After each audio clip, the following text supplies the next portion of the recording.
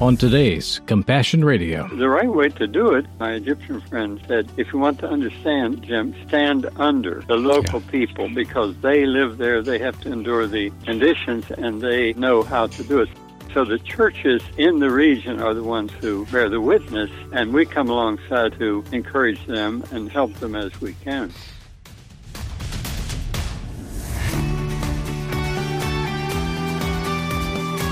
Hello and welcome to the Radio Journal from the front lines of faith and those brave enough to go there. We're glad to share the next 26 minutes with you.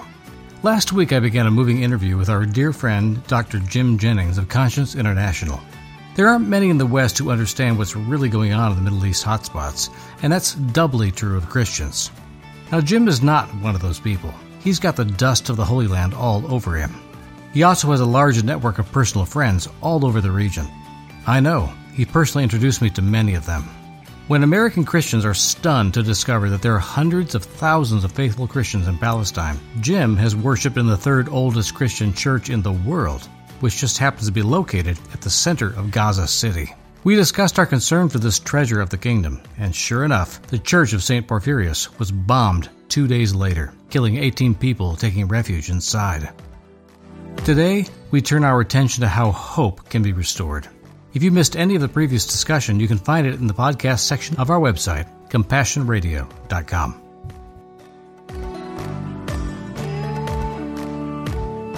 Why has not any single American administration stood up and said, we want to free the people in Gaza? Everybody in the world knows that this place is the cesspool of the world. And that's why the people are marching by the millions in 80 cities around the world right now, including some North American cities. But that's a political solution that is simple for a historian or political scientist to figure out, and yet nobody has stood up to say, let's do this. And there's a lot of support for that kind of thing. Yeah, you have to expend a lot of capital, though. Physical capital, monetary capital, and political capital to do something that has not been done before. You have to tell people, you've never imagined this before. You can't imagine how it would work. It doesn't make any sense to you, but yet we're going to do it anyway. That's where you're starting, trying to explain to the populace, this is how Pax Americana is going to work itself out. This is how we actually adopt those who need us. And this is how we actually benefit Israel and the other neighbors in the Middle East by doing this. It's a tough sell. It would be almost impossible. It has been almost impossible to sell over 75 years because of the Cold War in particular, and the Middle East wars as well. And I guess I would say the Zionist lobby, which has a great deal of influence beyond the mere state of Israel. Right. But I do believe that this is also true, that a lot of money has gone into Gaza in the form of United Nations aid and Arab countries' aid and USAID, American aid, a lot of money to mainly support the population. But why not let them earn their own living by giving them the privilege of being in one of the greatest potential growth cities in the world? Yeah. And take it away from charity and earn their own way. Now, the Saudis have put a lot of money into it. Yeah. Everybody has. And yet the problem still exists. Well, my problem with analyzing what could come next and why it hasn't worked before is that we've had a number of glittering cities around the world that have sprung up overnight because some big change happened, like in Beirut, Lebanon. Once the wars ended in the early 80s, where you started your missions work, it became the relief work you're involved with now. It was just a wasteland like Gaza is at this moment. And it rebounded. It became one of these glittering cities on the Mediterranean. And that kind of went to Disneyland, went to Las Vegas, went to whatever after a while. And now it's crumbling back on itself, imploding with bad governance. Yes. And corruption. And so the rest of the world looks in and says, well, it keeps happening like this over here. Why would we even spend a dime to try to help them build something if they're just going to blow it up anyway? And I think to myself that, well, if it was my country, I'd want to try. And if it's true that nations don't have friends, they have interests, and those who aspire to be a nation don't have even friends, how do you even start in a modern world to begin a country when everything else is gobbled up already? What is the interest in America at this point to help establish a state that is Palestinian? How is it in the interest of our relationship with Israel? How is it in Israel's interest that their neighbors are safe and secure and are not offensive? I think it would save everybody money all around in the final analysis. It can't be, Israel, the proverbial insight is that Israel can only sustain a war for 30 days. Mm-hmm. That is all-out war. Yeah. And if it has to go beyond that because it relies on civilian troops, that now the 300,000 people are going to be bogged down in Gaza for who knows how long, right. That has got to put Israel on the ropes economically. And there are donations from outside, sure. But how often can you drop these $20,000 bombs and drop them by the thousands and not go broke? Yeah. The United States gives $3.2 billion a year to Israel for its military needs or uses. So I think Lebanon is a good example of what can go wrong and what not to do. Yeah. It's had repeated disasters, mainly wars, and this huge explosion on the port of Beirut that destroyed a good portion of one of the most beautiful cities in the world, yeah. And also the refugees from the Syrian war. The number of people killed in the Syrian war is over 300,000 since 2011. So the whole region is racked with bloodshed and danger, and I think people are dispirited. They're dispirited. Oh, of course they are. Especially in Israel right now as they're recovering from this. The Arab world is dispirited because they look on Gaza and they're helpless. They can't do anything. All of this signals something that is tremendous, and the tumult is rolling, is increasing, and like a stone rolling downhill. It's very dangerous. Okay, so where does the hope come from? I look to the hills from whence my help comes. Is there help to come? Is there plenty of place to appeal to for help for nation-states or quasi-states like the Palestinian Authority and the Hamas in Gaza? Is there any place to look? David said that psalm, look to the hills from whence cometh my help, because the hills didn't give him help, but they reminded him that the Lord created the hills and the earth, and my real hope and my help comes from the Lord. And I think that the Christians in Egypt and Lebanon and Palestine, Syria, Iraq, and all those countries are holding on to the vision that there can be a day of peace and that there will be a real change in the atmosphere in that part of the world. And they've been heroic about it. There's a church in Gaza that was built in 400 A.D., and I have worshipped in that church. It's one of the oldest churches in Christianity. It's still there, and they still have services every Sunday in that church. So there are many people who witness to peace and to authentic faith, and they don't all have to be madmen who will commit horrible acts and call it good. The New Testament says there'll come a day when people kill somebody and think they're doing God a service. Well, that day has arrived. Indeed it has.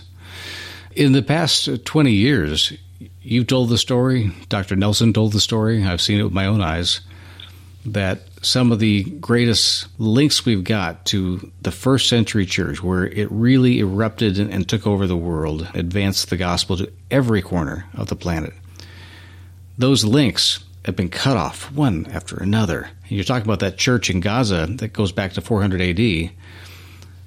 That's astounding. I have no idea if that church is even standing now after the bombardment of Gaza.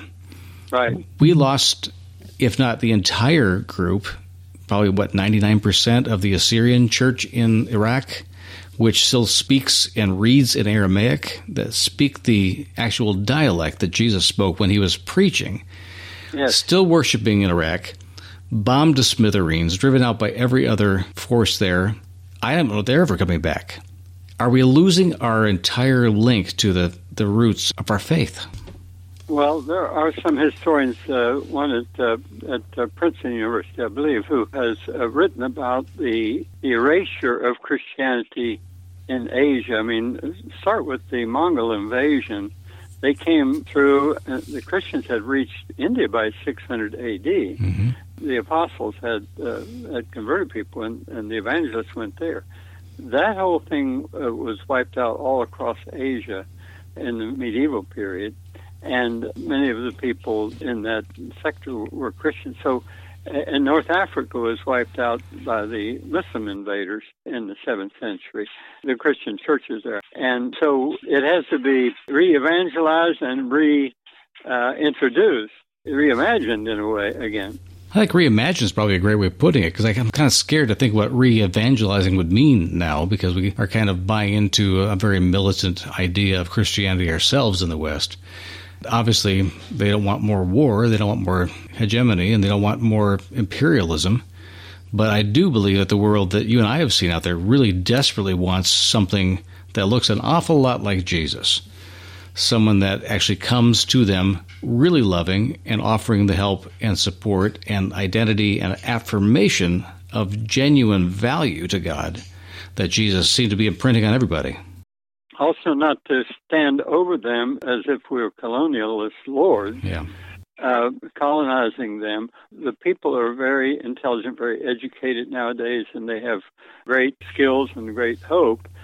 So the right way to do it, my Egyptian friend said, if you want to understand, Jim, stand under the local people, because they live there, they have to endure the conditions, and they know how to do it. So the churches in the region are the ones who bear the witness, and we come alongside to encourage them and help them as we can. Well, I don't think there's any better seminary education for anybody who really wants to serve God than to sit down at the feet, literally at the feet, of someone who's itinerantly taken the gospel across China, or has ridden the trains all the way across Asia along the Silk Road and has brought relief, education, the gospel, hope, all kinds of things to enclaves all along Asia, and re-bringing the gospel the way the first century church brought it. I don't think there's anything that's more powerful than that, but we don't really often give ourselves the opportunity to really learn, because we're not willing, as you say, to sit under or to be under anybody else other than our own idea of what advancement is, of what the future of Christianity is. But I do believe that's where God's heart is, with those who are doing the things the way He always did them, and that is to spend time with those who the world has overlooked, who it doesn't care about anymore, who is willing to bomb to smithereens, and stay there until the miracles start happening. And you've seen them as you've been out there on the field doing relief work. You've seen God show up. You've seen the men of peace just appear out of nowhere and usher you into places of influence and opportunity. It's still happening. So let me sum up this conversation with a couple of questions you can answer any way you want to, Doctor. First of all, you said at the beginning of our conversation that it's likely to spin out of control in some ways, and there are some things you can predict that's going to happen next. It's not just going to be limited in Israel and Gaza to that one conflict. So I want to know how you think it's going to go. The second thing is, how does the kingdom respond? I mean, actively respond in a way that really makes a difference and save lives. What do we do, and how do we pray? I'll start with the second question. Some years ago, a friend of mine analyzed the missionary budget or the evangelism budget of most churches, and they found that not 10 cents out of each dollar that was given in churches for missions went to the Muslim world, not even 1%. Yeah. Not even 1%. So it goes to the Islamic world. And that's because people consider it difficult, but the fact is it's not any more difficult than any place else, because people are people. Yes. The churches are there that if we come alongside them and encourage them. Compassion Radio will continue to keep bringing you encouragement from the Word, inspiring stories from the front lines of faith, and awesome opportunities to make a difference for the kingdom around the world. But we need your help right now to continue doing just that. Please take a moment today to consider how you might help us to accomplish our unique media ministry and mission. Just visit our website, CompassionRadio.com, or call our toll-free order line, 1-800-868-2478. And note our new mailing address, which is P.O. Box 77160, Corona, California, 92877. Again, that's Box 77160, Corona, California, 92877. And now, back to the broadcast. The churches are there that if we come alongside them and encourage them, it's something we can do. But I am, in the first part of your question, what do I foresee? I'm afraid that evil flourishes upon evil and grows in evil soil.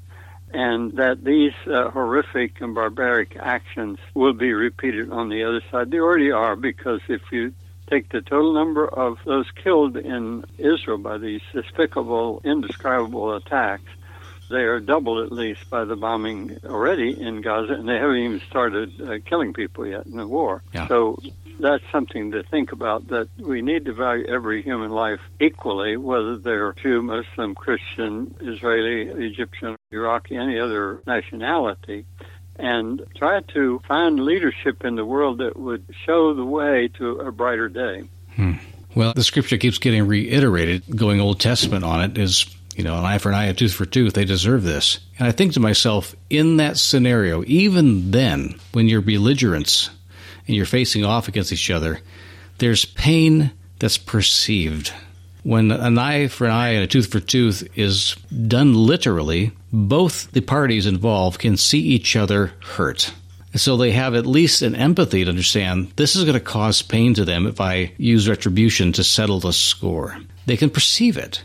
And we're living in an age now, Doctor, where it seems like we use these literal scenes as if they're some kind of metaphor, an idea, a philosophy. It's just this is the way the world works. And then we lob bombs from hundreds of miles away and explode schools, or we hit a car. And it never occurs to us that there could be other people on the other end there that are not just going to die from these attacks. They're going to have to watch other people die.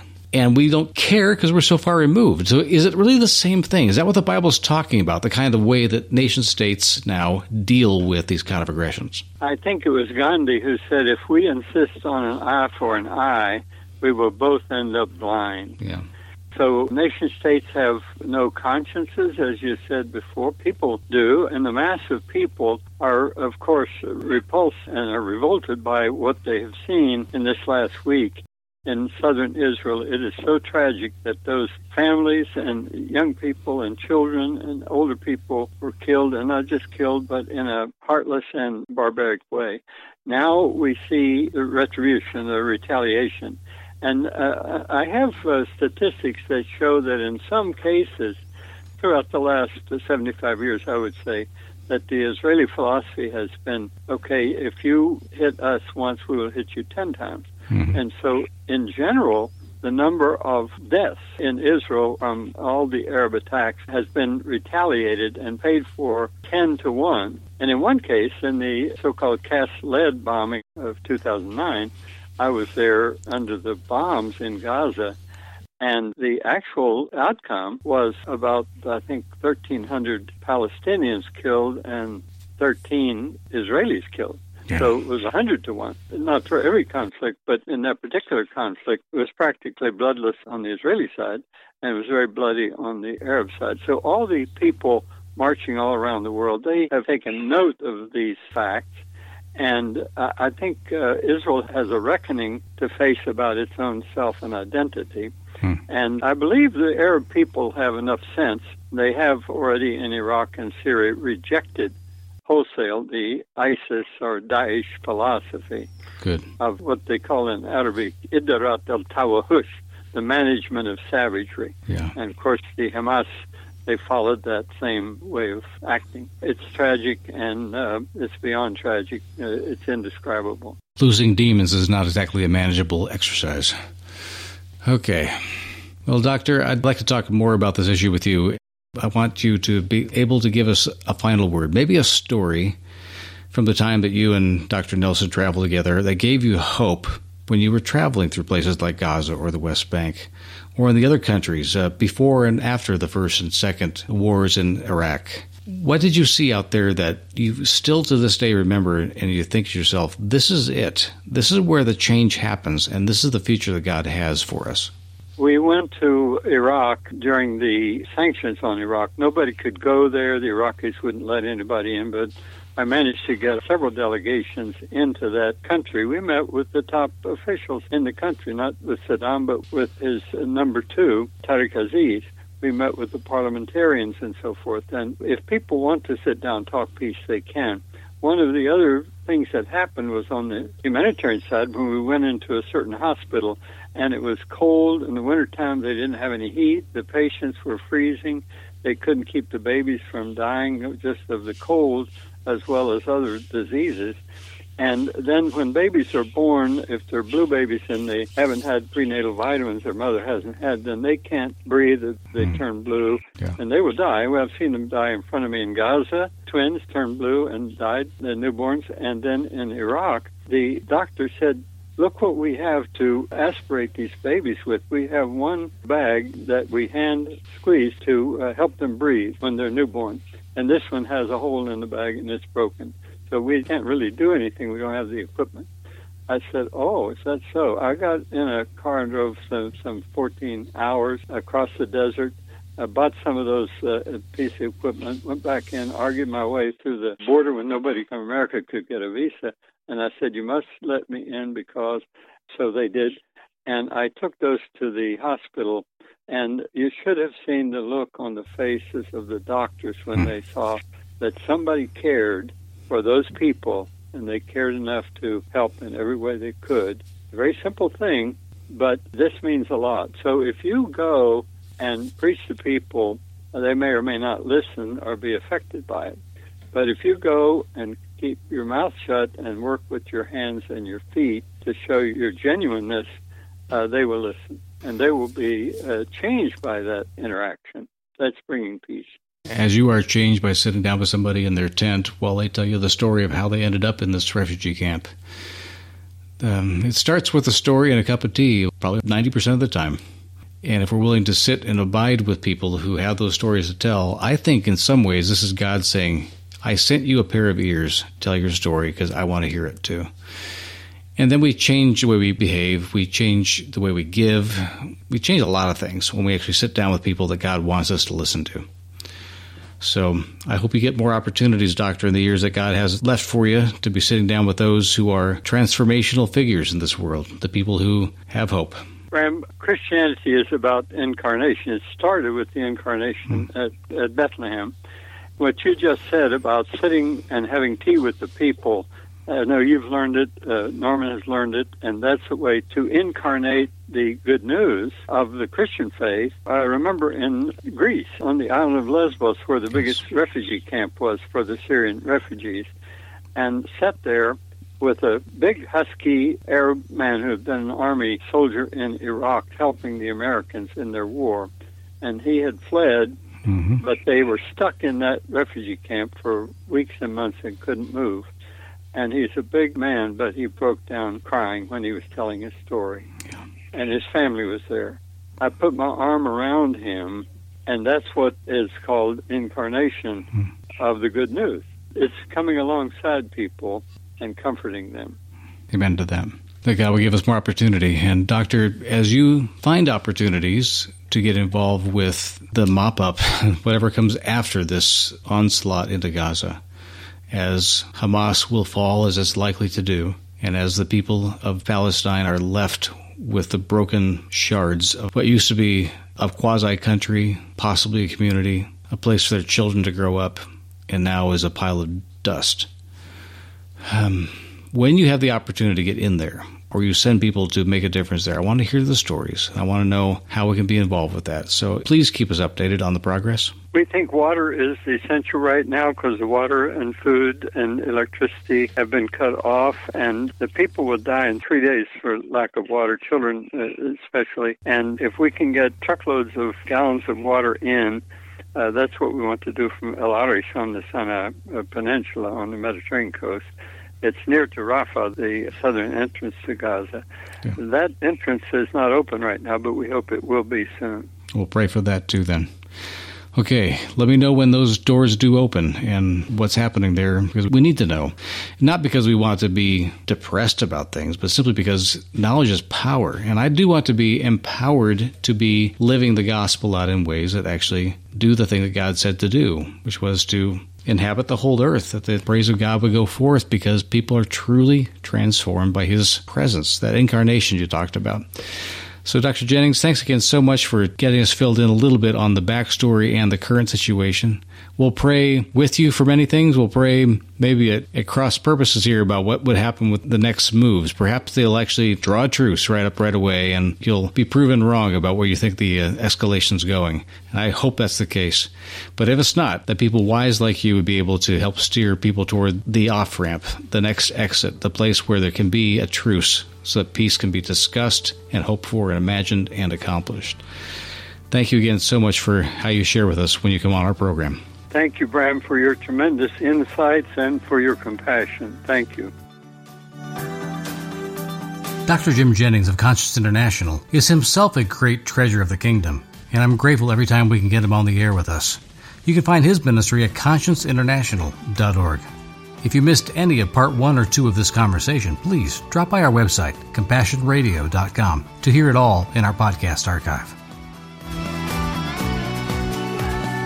Compassion Radio is still the radio voice of the global church, and that's completely due to the Lord's provision through you. Give online today at compassionradio.com or call us at 1-800-868-2478. Or write us, P.O. Box 77160, Corona, California, 92877. We need you, friend, so contact us today.